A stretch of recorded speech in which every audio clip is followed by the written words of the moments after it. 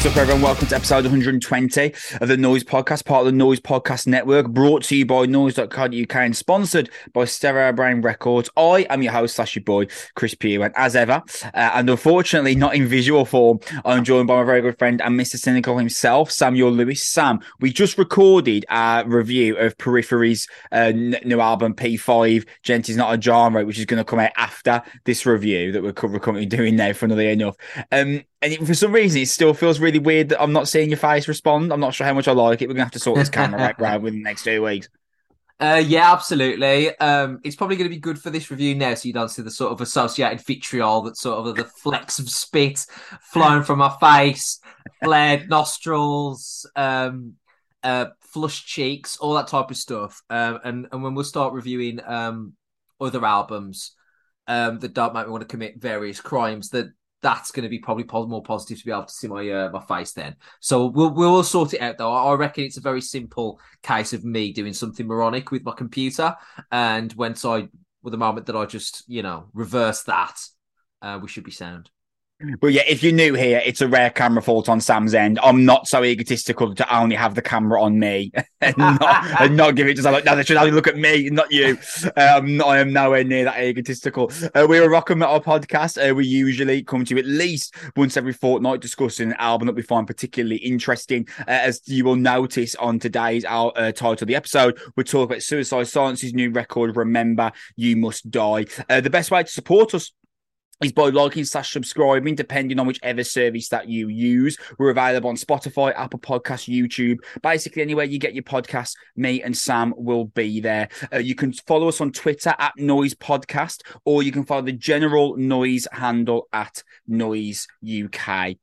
Sam, let's get straight into this record. Remember You Must Die is out on March 10th via Century Media Records. It's a Californian deathcore legend's 7th studio album and the follow-up to 2020's Become the Hunter. We saw Suicide Silence, Sam, co-headline with After the Burial a couple of months ago. Was it, I want to say 4 months ago, but I think it was around about November time. Yeah. Great evening to be had. Me and you both said about Suicide Silence that regardless of whether you're into them or not, Eddie Hamida is quite an impressive vocalist to see live. Effortless, almost to the same extent of CJ McMahon from The Artist Murder. Just effortless performance of the trials and tribulations that it would be to be a deathcore vocalist. Did having seen them live create any further anticipation or interest in you going into this album? Because I know you've never really been massive on Suicide Silence to begin with, but did seeing them live create any further interest for you? Yeah, because it reminded me that they are an incredibly popular deathcore band, which is really usually a juxtaposition in itself, to say popular and deathcore together.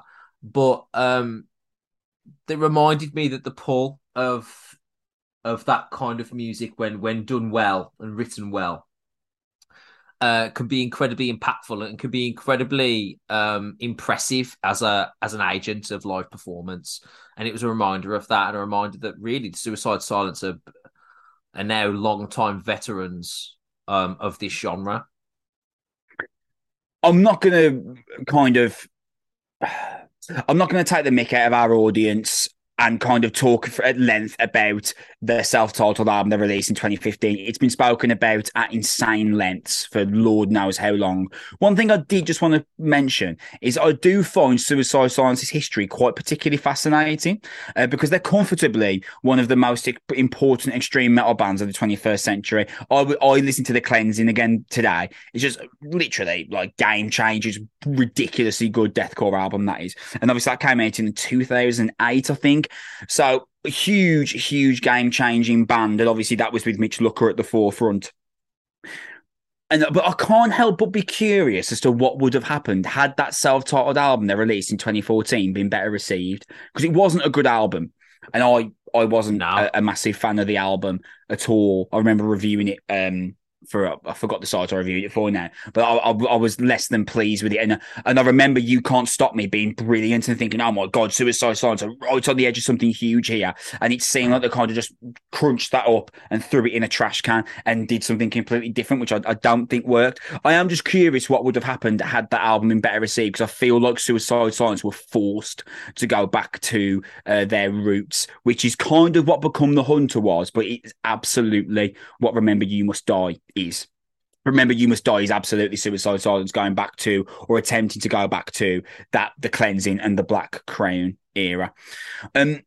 Sam, we've spoken about this anecdotally and in little fragments, and I'm fairly aware of your opinion already going into this album. Before you start talking about it, do you feel that there's any chance of Suicide Silence being stuck in between a rock and a hard place, where they tried the expansion, they tried to do something different, it was very negatively received, they were almost forced really to go back to previous deathcore tropes?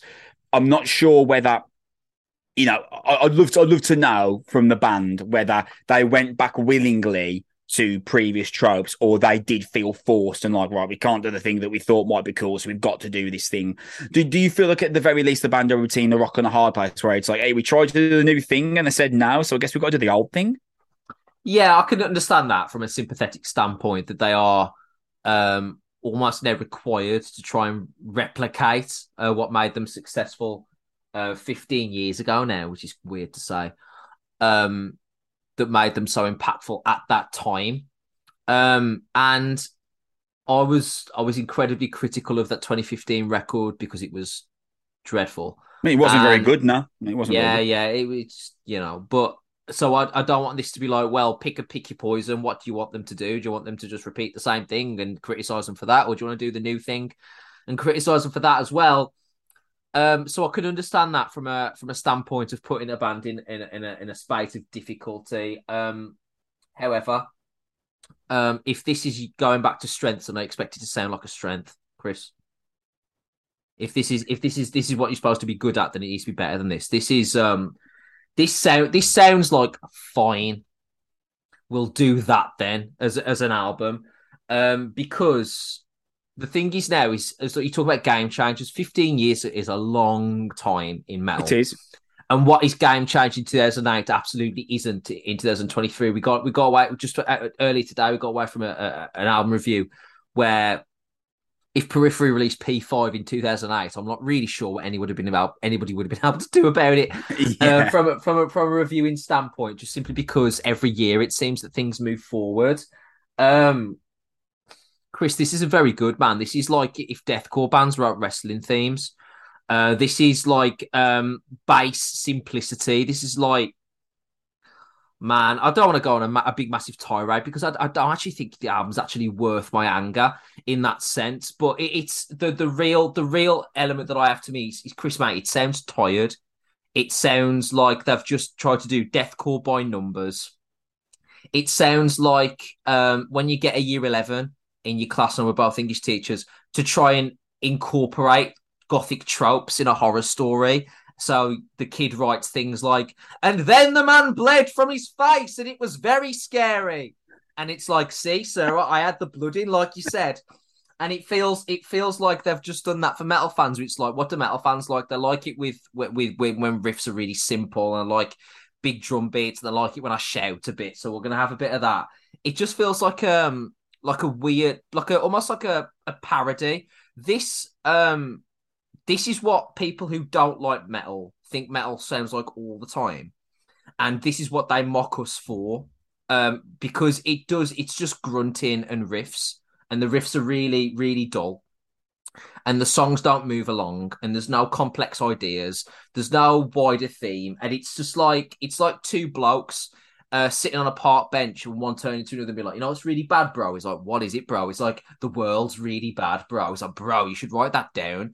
Oh, you know what else is really bad, bro? What? Death's really bad in it, bro. Yeah, death's scary. Let's write that down as well. And it's just like 15 songs about like just the most stereotypical dirge that you would see in shit metal.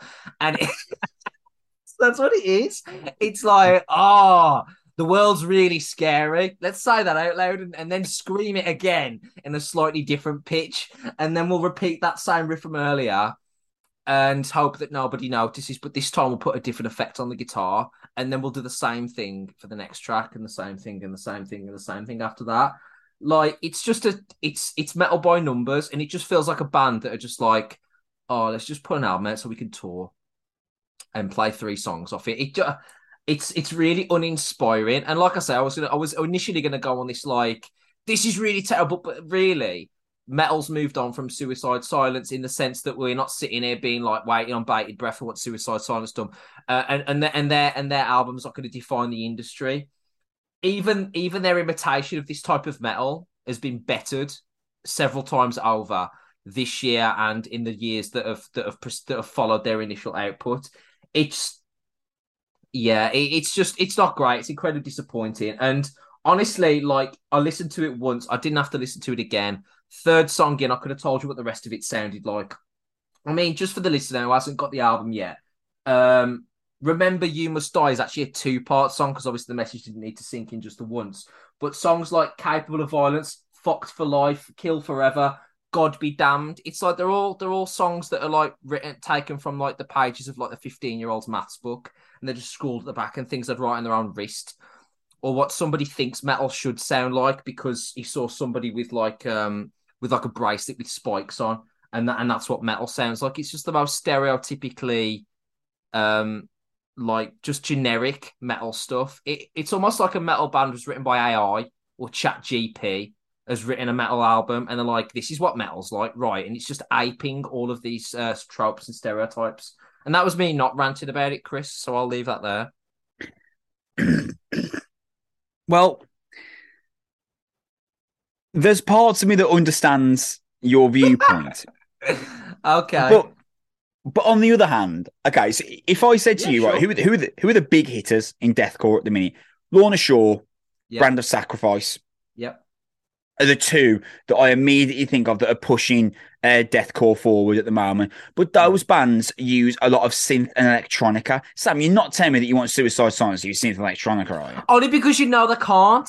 Well, no, but I'm not sure it's about the idea of they can't, Sam. I think it's more so the idea of really Suicide Silence is one of the few bands left in the space who sound like a late 2000s, early 2020s early 2010s deathcore band, and there is still a clamoring for that because Whitechapel have gone to a more broad sound. The Artist Murder are probably close to a death metal band in these from the last 2 albums, and obviously bands like Lorna Shore, Brand of Sacrifice, they're going down the kind of synth like, and I love those 2 bands by the way, but symphonic electronic route, sort of to prevail a kind of like a band in and of themselves. Mental Cruelty, they're also going down now the electronica symphonic side. I'm not really sure where Suicide Silence could have gone here, apart from the fact of being like, well, we know that we've got an audience that still clamours for and loves that late 2000s, early 2010s deathcore. So you know what we're going to do? We're going to give you 12 songs of it. And I don't think by any stretch of the imagination this is a bad deathcore album. I think this is a predictable deathcore album.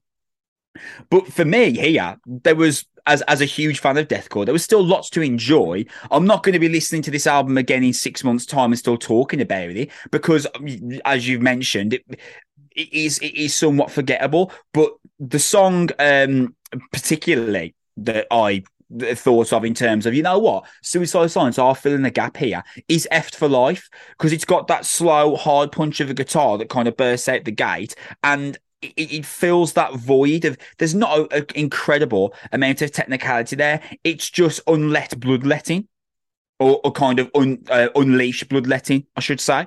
And Eddie Hamida, he has got he has got an intensely powerful voice. I mean, I really liked him in All Shall Perish, and I don't think I've ever heard Eddie Hamida do a vocal record, with the exception of Suicide Silence, is self-titled, that I haven't enjoyed his vocals on. The final song, Full Void, is the one song on the album that does go for something a little bit different because it's got that kind of mellow, slow picked guitar to open. There's a really nice double time rhythm riff that gets propped up by like a really nice little lead run by Mark Halem. There's a nice bit of quote unquote for deathcore melody. And Full Void is by far the most interesting moment on the album. There's an extended instrumental that works quite well, and you're constantly waiting for Eddie to burst back in. It kind of builds up that anticipation. I think that Full Void, for those that are listening, they're thinking maybe they'll do at least something different. You should head straight to Full Void. Full Void is quite an interesting 3 or 4 minutes. The rest of it, Sam, I do see what you're saying. The album does kind of blend into one huge blast beat rhythm mixed up with guitars and violence, but that was what late 2000s, early 2010s deathcore was, Sam. Like if you go back and listen to the early Whitechapel albums, they sound a lot like this. So I'm not sure whether you've just completely moved on from the late 2000s deathcore, whether actually you never really liked it that much anyway, with the exception of Thy Art Is Murder. Maybe the latter is more accurate, possibly. Obviously, you can tell me what you like more than I can tell you. But I think this very much fits into late 2000s, early 2010s deathcore. So if you don't like this, maybe you're less of a fan of that than I thought you were. Possibly. I think it's just a cheap imitation of that, though. Like I understand what you were saying earlier when you talked about this is where the deathcore landscape is. I refuse to believe there's a need that's actually been satisfied by this record to the level that if you need a deathcore record that you'd be listening to this and like, yeah, that's cool. That's good enough for me. I think there are better offerings for this type of music now, even in this style. Because even I'm not saying that I need to listen to deathcore and I'm like criticizing it for not being prog. That's not what I'm doing. I just think that even in the annals of what good deathcore is, I don't think it fits that either. I think it just imitates what the band thinks its fans want right now, and it sounds like the album was written in about an hour and a half. It just sounds so overtly simplistic. And at least before, when you had late 2010s, early late 2008 nines, if that late aughts, early 2010s, that's the right moniker for it, I think. They actually sounded like the ingenuity and the aggression was really, really there. And I'm not saying that I was expecting it to be sort of complicated and massively filled with transgressions and all this type of stuff. I'm not looking for that. If you want to go for simple and hard, then cool. Let's go for simple and hard. But I don't think it's good at that either. I think it's dull, Chris. And I think that there isn't like when I was talking about melody, there isn't like a hook or a really great breakdown here that makes me sort of change my viewpoint at all. And I think that if we're lowering the standard to find things to compromise and find things to promote, where we say things like this is interesting or phrases like this is slightly different, then that kind of answers the question here that this was outdated the moment they produced it, and it kind of feels like just an imitation of what has happened before and doesn't feel like a particularly good one. I think it's I don't know, man. Like you could push me to say, all right, is it a solid deathcore record? Fine. I just think that there are deathcore bands now that are doing better versions of this because it feels like, at least with those bands, that it's genuine and raw and energetic. I don't really feel like that here. The decisions that they make are like identical almost every time in these songs. The blueprint is identical. And even the tempos they choose are identical. They have that kind of 16th note kind of rhythm, and then they break it up with like a breakdown that's simplistic, and then there's like a drive-in kind of 4 to the floor style one that gets in every so often, and that's kind of like the 3 gears that this album seems to have, with occasional clean guitar, and then we'll pause for a guttural, and it sort of kicks back in again. It just maybe you're right. Maybe I'm looking at this and I'm seeing it as overly simplistic, and that's like a criticism. But if you're a metal fan of a certain disposition, then that's exactly what you want. In the same way that me and you aren't massive doom metal fans, but there are people that really like doom metal, and they're like, bro, I'm not listening to a doom record looking for like complexity. I enjoy that it's heavy and dark and swings its weight around. That's fine. That's fine. I just think that even within the ramifications and barriers and boundaries of its own genre, it's bad at that. Like, I don't think it's a good.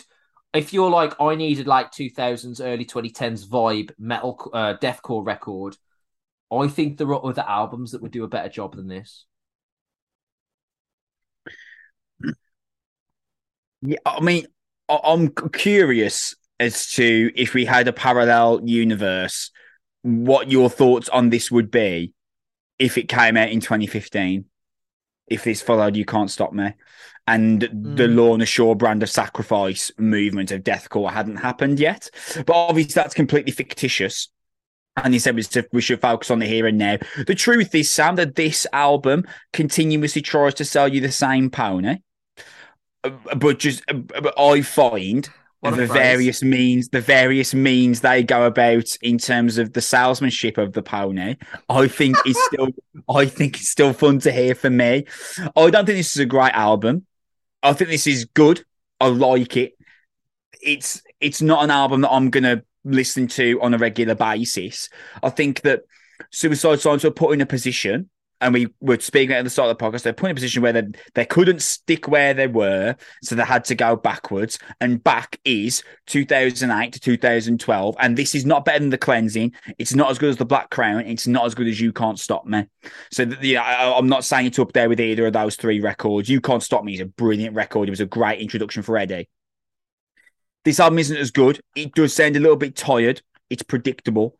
All right. But for me, I Silence fans, I feel like this isn't going to be the kind of album where they get criticised by their fan base. I think this is going to be an album that will be pretty well received, not massively, but pretty well received. All right, so I'll allow me to pull hairs, and I'm just generally, I don't want to get into like actually that's like a death metal, like just allow me to generally. Let's look at bands in their ilk, releases. Let's just ask you. Would you take this Suicide Silence album over the last X album? I'm going to put the band in the X, okay? Right. Like, not always exact contemporaries. I'm not asking about Bring Me or anything like that, but I'm just trying to fit in the general role. Okay. Is this better than the last Carnifex record? I think it's probably as good as. I'm not a massive Carnifex fan. I think it's probably as good as. Better than the last Shadow of Intent record? No. Better than the last Slaughter to Prevail record? No. Better than the last Despised Icon record? Yeah, I think Despised Icon suck, man. I don't like Despised Icon. Fit for an Autopsy? No, Fit for an Autopsy are a fantastic deathcore band. Born of Osiris, their last album was really good.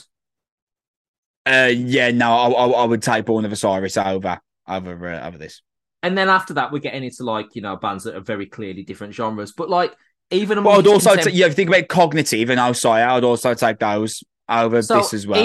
Even among contemporaries of bands that have released, this isn't the argument against longevity, because Cannibal, again, if you want to go death metal and widen it a little bit, Cannibal Corpse, great. Loads of other veteran bands that we've reviewed recently. In Flames, fucking hell. In Flames have been around for 30 years, nearly. Their last record was really good. At least it sounded like they actually liked the music they were writing and playing. I don't think that's the case for this one. And then after that, we're getting into bands that I would just be asking you opinions on that I haven't really heard. But generally speaking, it's not great in comparison to what modern metal's doing right now. It's not great in comparison to some of its peers. What are we doing here? I feel like it's an album that fills a position in the deathcore marketplace, and that's the compliment you're giving it. It's the auxiliary right back of the deathcore scene.